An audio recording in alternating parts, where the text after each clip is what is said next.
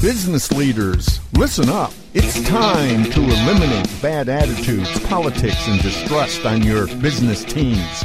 It's time to change the culture of your team. That means you as the leader must change.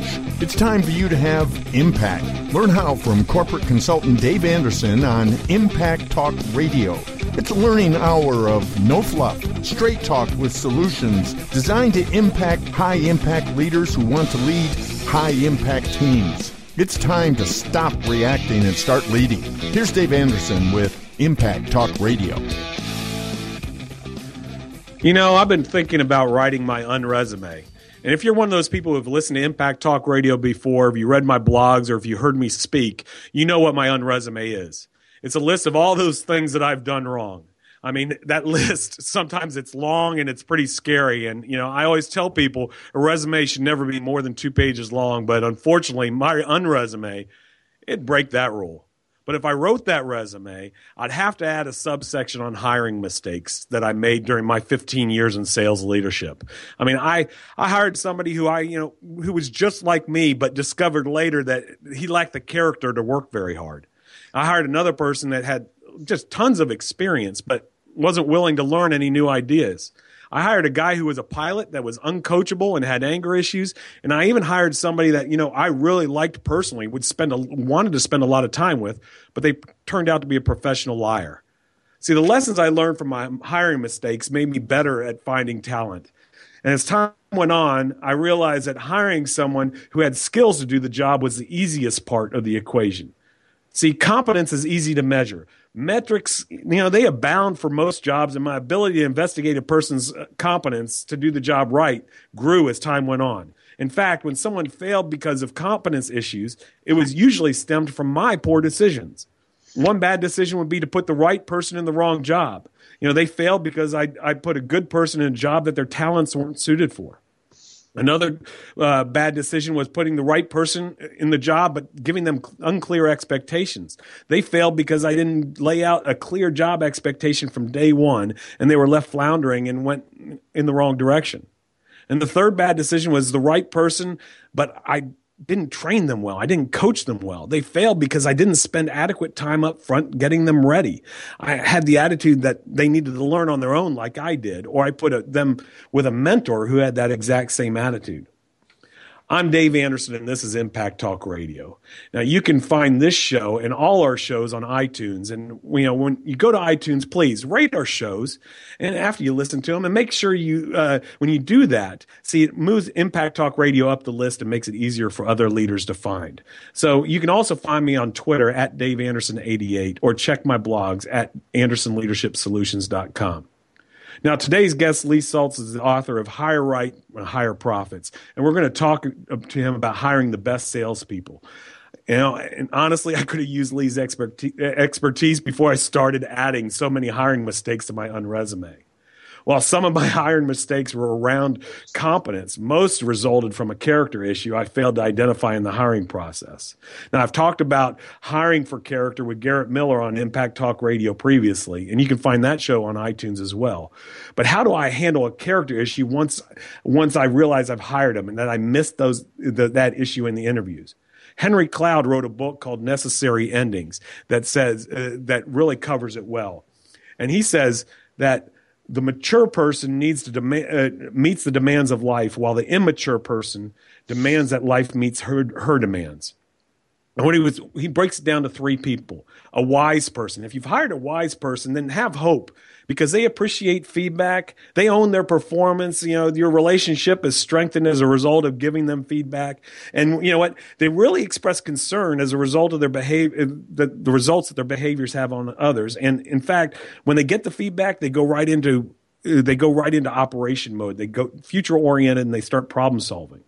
But then there's the other side of the coin. That's the foolish person. And that person you got to have strength with. Because the fool, he rejects feedback. He resists it. He explains it away. He does nothing to adjust to meet its requirement. So what do you do with that person? Well, first of all, stop treating them like a wise person and establish consequences. Make them feel the cost of their lack of performance, and document. You got to follow all these things when you have a foolish person that you're dealing with. But the third person Dr. Cloud talks about is the evil person. And he says, for that person, get help. He said, these people are intentionally divisive, and they enjoy seeing other people fail, especially you or the organization. And don't expect them to change by giving in to them. And when you have a person like that, get reinforcements. Get HR involved. Get legal involved. Do what you need to do to protect your organization, to protect yourself. We're going to be right back here after a message, and we're going to bring Lee Salz on. And we're going to talk about how do you avoid these hiring mistakes, because hiring isn't a science. There's risk involved.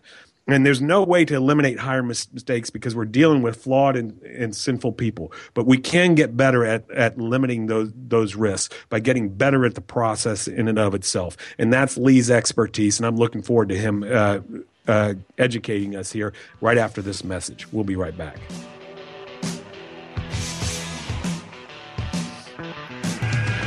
This is Impact Talk Radio. A dose of reality, a dose of advice, a dose of impact solutions. Dave Anderson will be right back.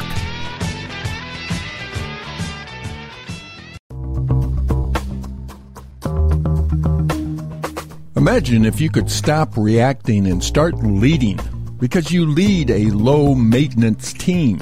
A low-maintenance team has initiative, integrity, and enthusiasm. A low-maintenance team is fun to lead because they don't bicker, play politics, or wait for you, the leader, to tell them what to do. The Overwhelmed Manager's Guide to a Winning Culture is a step-by-step program that will eliminate bad attitudes, politics, and distrust on a team. The Overwhelmed Manager's Guide to a Winning Culture is a video-based course that provides even the busiest leaders with practical real-life solutions that can be implemented during the whirlwind and busyness of your daily job. Watch the free introductory videos at overwhelmedmanagersguide.com and learn more about what the Overwhelmed Manager's Guide to a Winning Culture can do for busy leaders who want to lead low-maintenance teams. Get the free PDF Hiring for Character Interview Guide by going to overwhelmedmanagersguide.com and downloading the OMG Power Pack. Don't wait. Stop reacting and start leading. Visit overwhelmedmanagersguide.com and start building your low-maintenance team today.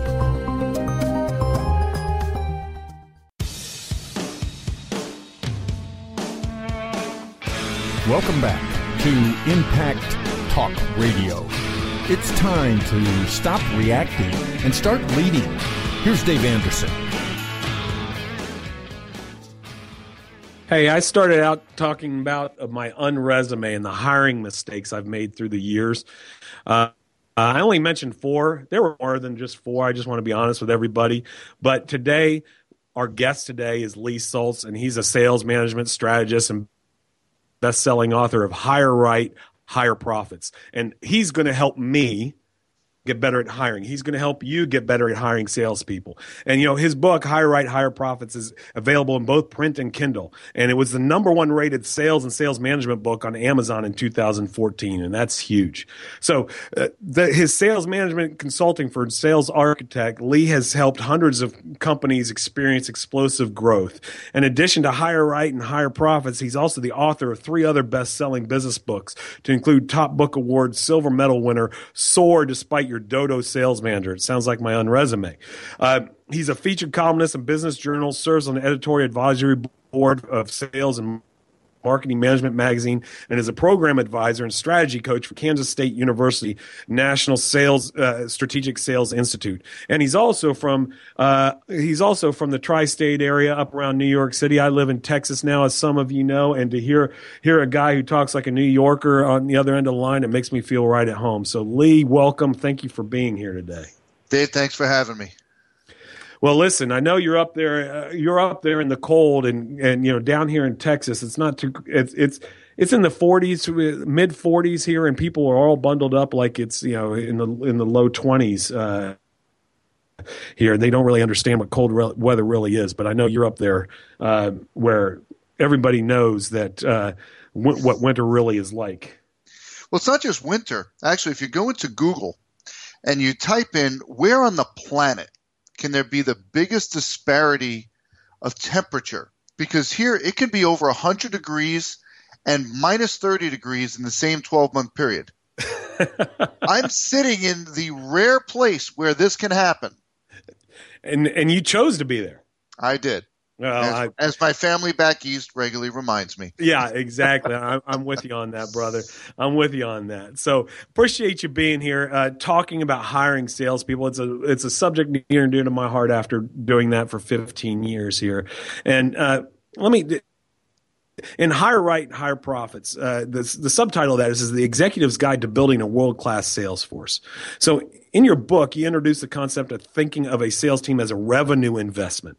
What do you mean by that? Yeah, and so before I get to that, you in total candor talked about all the mistakes that you made over the years in hiring salespeople. And let me tell you, I made at least as many as you. And so what I talk about in the book is really my experiences. This is not some scientific study. If you want that, you need get something else to read. This is real world. This is the mistakes that I made, what I learned from it, and from that came away with a different perspective of how I viewed a sales team. And so you asked me about this whole idea of a revenue investment and what I mean by that. Well, imagine a sales manager comes up with this incredible idea to grow revenue for the company, right? And I mean, it's going to be a game changer. Mm-hmm. And it's going to cost $25,000 to implement that wonderful idea of his. How many hoops is he going to have to jump through to get $25,000 from his company? Right, a lot. Yeah. Right. Let's see. They're going to say, well, do a cost analysis and conduct focus group studies and what's the return on investment, ROI, right? Right, all of that stuff. Competitor analysis. Meet with your colleagues, see what they think of it, and 6 months from now, we'll be able to make a decision. Yeah. Okay. Now, same sales manager is looking at hiring a candidate for his inside sales team with a base salary of $25,000. Yeah. In most companies, it's almost like a rubber stamp, right? Yeah. Some cases, it's one interview, you got the job, congratulations. Why? Because it's only $25,000. You see an issue here? Yeah. There's something wrong with that program. Right. But if you think about the idea that sales manager has and that salesperson that you'd be hiring, they have a couple of things in common. The purpose of both is to drive revenue for the company, and both require a $25,000 investment.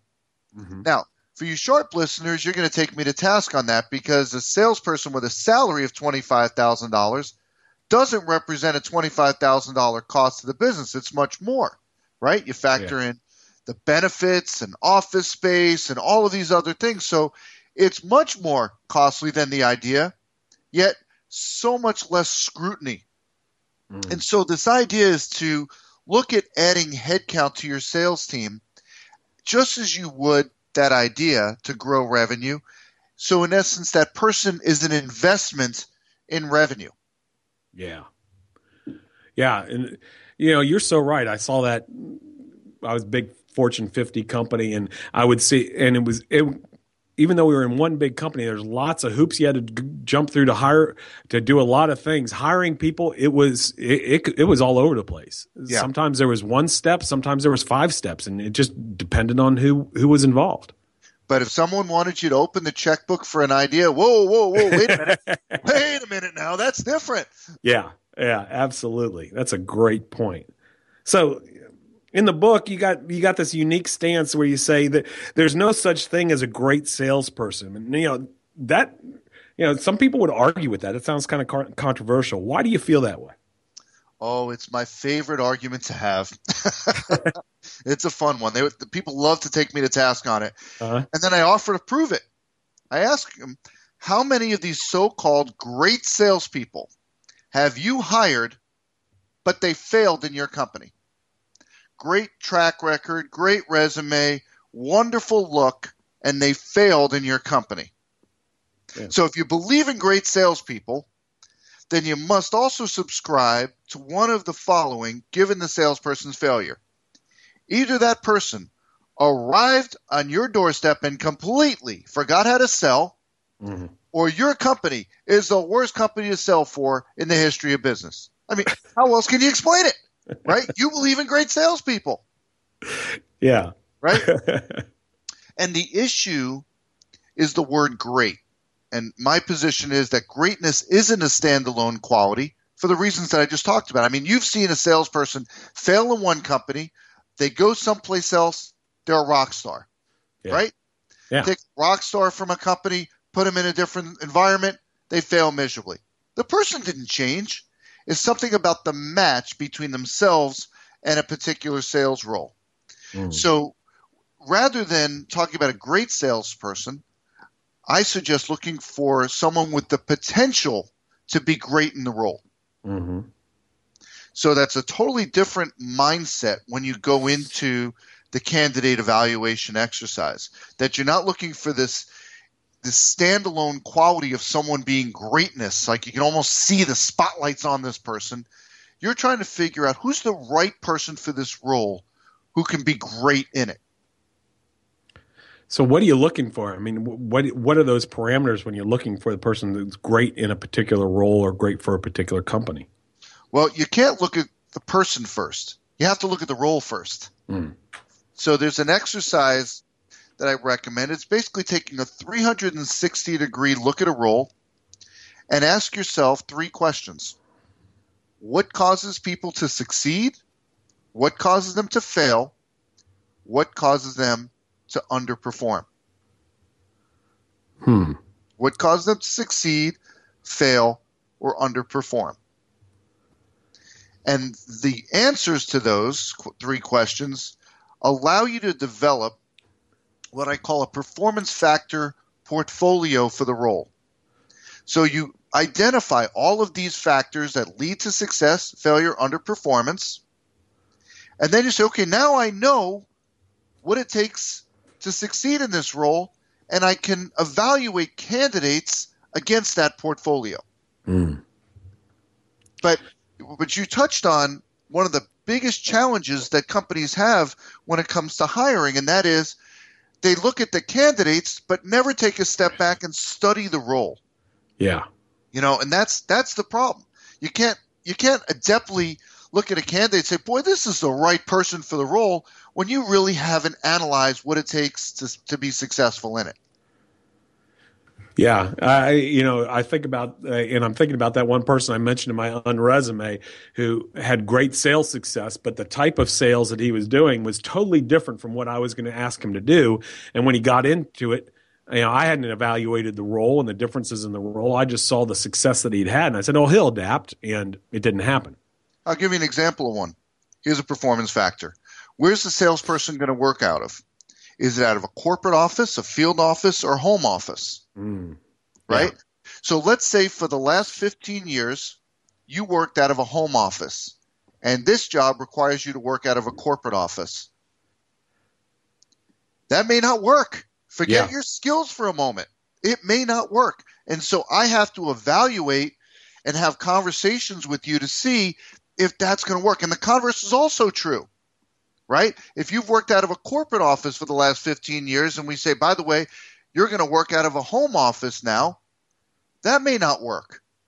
Yep. Yeah. I did that. I worked out of a home office and then working out of a corporate office. I mean, it's a totally different mindset, and everybody thinks working from a home office sounds great until you do it, and it can be a challenge for certain people. It's a different challenge. I'll give you another one. The sales manager's style, in essence, how they manage their salespeople. Mm-hmm. And people think I'm going to get on a soapbox and talk about micromanagement. I'm not. How you manage people is how you manage people. Mm-hmm. If you're a micromanager, well, then you better find salespeople that'll thrive under that environment. If you're more laissez-faire management, and you just say, you know what, you come to me when you need me, okay, then find salespeople that'll thrive in that environment. So it's not right or wrong. It becomes an exercise of finding the right people that are going to succeed in this particular role. Yeah. I always say, I'm not looking for people who know in the interview process, who know the right answers. I want to get to know the person, and getting to know the person is understanding what type of work environment that they think they're going to thrive in. That's right. So you meant, but one of the things you talk about is that hiring somebody from the competition is risky as well, because I know some people will just go out and hire somebody from their direct competition and feel like, well, we got somebody great because they were doing great against us. They'll do great for us. Yeah, and so the thought is, let's just go hire the competitor salespeople, and that solves all of our problems, doesn't it? Instant salespeople, no onboarding, no nothing. You hire them, and they're ready to bring over millions of dollars of business on their very first day. Yeah. Boy, is that a great dream, isn't it? Yeah, I haven't seen it work. I haven't seen it work very often at all. No. I mean, and I said at the outset, I made the mistakes just like you made the mistakes, and I used to believe that was the answer. Maybe not to the extreme here of thinking that they're going to drop millions of dollars on my doorstep, but I used to think the best place to recruit talent was from the competition. I'll tell you a little story. Many years ago, I was an executive in the technology training industry. This was during the dot-com boom. Mm-hmm. This is when Microsoft decided, you know what, we're going to go after the server market, and they went out to crush Novell. Mm-hmm. I'd never seen anything like it. And we were going gangbusters in the technology training space because as new technology was installed, people needed to be trained. Yeah. So as well as we were doing, I had heard some rumblings about one of our competitors not doing so well. And this one afternoon, I get a call from a salesperson from that competitor. And he was representing himself and several other salespeople saying, hey, we want to come sell for you. And you ever see in a cartoon how eyeballs change to dollar signs? That was me in that instant. Yeah. Hung up the phone. I sprint down the hall to the GM's office, and he pulls out these expansion plans. Now, mind you, we haven't met the people yet. We're looking at expansion plans. Right. And so we bring the candidates in for an interview. We'd already written the offer letters, right? See where this is going, I think. I'll roll the story ahead. Just 3 months. They all failed. They were all gone. Mm. And you know whose fault it was? Mine. We never should have hired a single one of them. And because we refer to them as a competitor. Yeah. And competition infers sameness of business. But our businesses were so different. That company, they sold to companies. We were selling to consumers. Mm. They were selling by phone. We sold face-to-face. They were the low-price provider, and we were selling these high-end certificate programs. It was a total mismatch. Yeah. Right? And that's just a few of the differences. So, I mean, we were so giddy by the idea of bringing in a crew of salespeople. Hey, they're not going to need any training. They're coming from the competitor. We're going to get instant revenue. All of these great things. And it wound up being a waste of time, a waste of dollars. And I'm not saying don't consider candidates from the competitor. Right. What I'm suggesting is that you still have to go through that exercise of analyzing the role, putting that portfolio together so you know what you're looking for in someone, and evaluate that candidate just as much as you would someone from outside the industry. Mm. I argue that candidates from within the industry, that from the competitors, toughest ones to interview. Wonderful conversation, right? But not necessarily what you'd call an interview. Hey, do you know Phil? I know Phil. Did you go to that trade show? I went to that trade show. Yeah. Right? How do you get to the real meat? Is this a match between the two of you?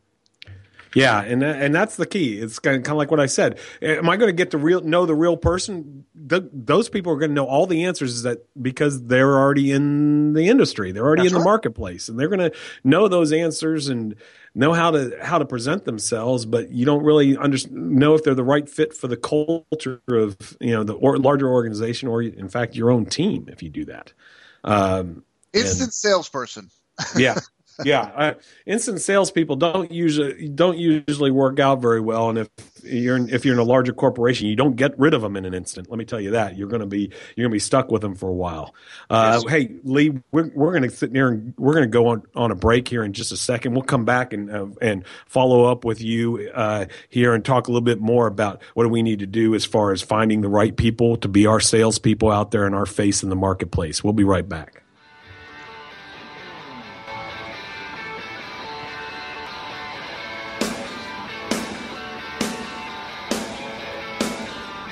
This is Impact Talk Radio. Learn more on Dave Anderson's blog at andersonleadershipsolutions.com. Stay with us. Back after these.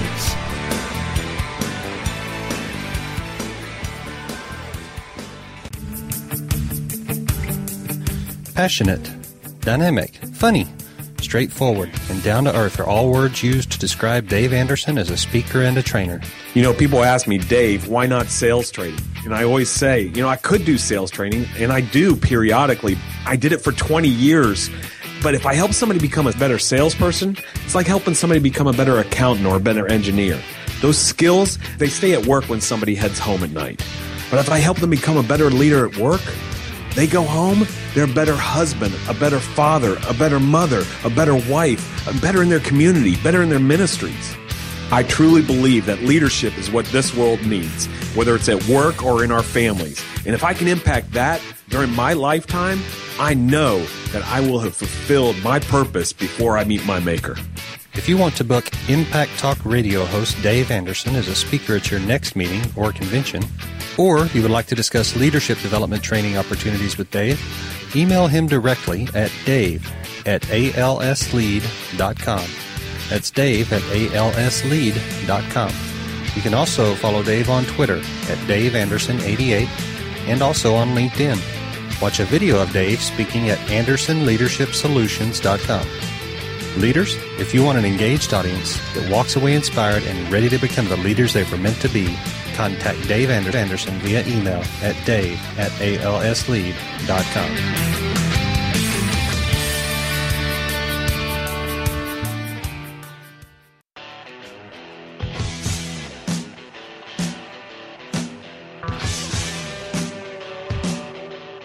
Welcome back to Impact Talk Radio. No fluff, just straight talk with impact solutions for high-impact leaders. Here's Dave Anderson. Hey, you know, one of the beautiful things about Impact Talk Radio is the fact that you can download it at any time. You can listen to it at any time. I don't know what time of day it is for you while you're listening to it right now, but I bet you that little bit of Aerosmith just woke you up a little bit here. And look, I'm here with Lee Salz, and we're talking about hiring salespeople and how do we go about doing that. And I know I came from a big business environment, and Lee, you mentioned that you had some big business experience, but is this stuff that we're talking about here today about hiring salespeople, is it only for the big guys? Not at all. As a matter of fact, if you think about a small business owner, that fear of finally saying, you know what, I'm going to hire a salesperson. This one individual, I'm rolling the dice. I'm going to be writing a big check. My goodness, if I'm wrong, right? That's a scary situation, and I'm sure small business owners listening to this, they can relate to, looking across the desk and saying, boy, I got to be right with this. And some of them say, gee, I'm going to get an assessment tool, right? Mm-hmm. Personality assessment, skill, all of these different flavors of assessments. And I'm often asked about these. First of all, I have the companies that offer those ask me to rep the products, and I won't do it.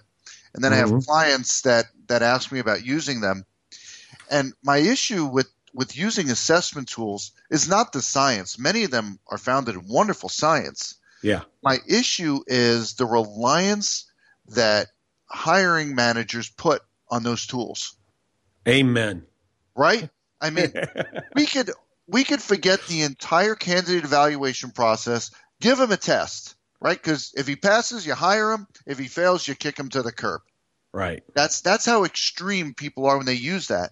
And when I tell clients that want to use a tool like that, first thing is coming back to that whole idea of having this performance factor portfolio, the factors that lead to success, failure, underperformance in the role. Share that with the consultant that's selling this particular assessment and ask them to show you where in their tool you can see each one of those factors. And if they can't show it to you, don't use it. It's not helpful to you. But if they can produce that, then the healthy way to use an assessment tool is as an additional data point to help with your decision. Yeah. Yeah, I'm so with you on that. I think about one of the best salespeople I ever had on one of my team. His name is Tim Turlington. He came from a accounting background. I mean, you can look at what you want, introverted, analytical, all this type of stuff. Nobody would ever think of him as a fantastic having what it took to be a fantastic salesperson. But in our marketplace, what he was selling, he needed to be that detail-oriented guy. He needed to be that analytical guy, and the customers just rolled over and did whatever he wanted them to do. And he won award after award after award. And one of those personality assessments, they would have said, don't hire him. Well, here's the other part. My belief is that every sales role is unique. The factors that lead success, failure, underperformance are unique for each sales role in each company. Mm-hmm. So given that perspective, how can a third-party tool be given so much credence, so much weight in the hiring decision when it can't account for those unique aspects? Right. So if you use it in a healthy way, which is look for the matches between your candidate and those performance factors, that can be helpful to you. But if you say, you know what, I'm going to take all of the headache and responsibility of making this decision off of my plate, and I'm going to put it all on that assessment tool, good luck to you. Well, the interesting thing is in making that, you're not making a decision. You're really punting the decision-making process to some consultant who came up with a standardized test, and that your business isn't standardized. Your customers aren't standardized. Your salespeople shouldn't be standardized. Well, and the other part of it is you look at any of these assessment companies, mm-hmm. and they all boast that this is based on evaluating hundreds of thousands or millions of salespeople. I've been in this game a long time. No one's ever asked me to participate in this, and I don't know a single person who has ever participated in one of those studies. Have you? No, I've never met.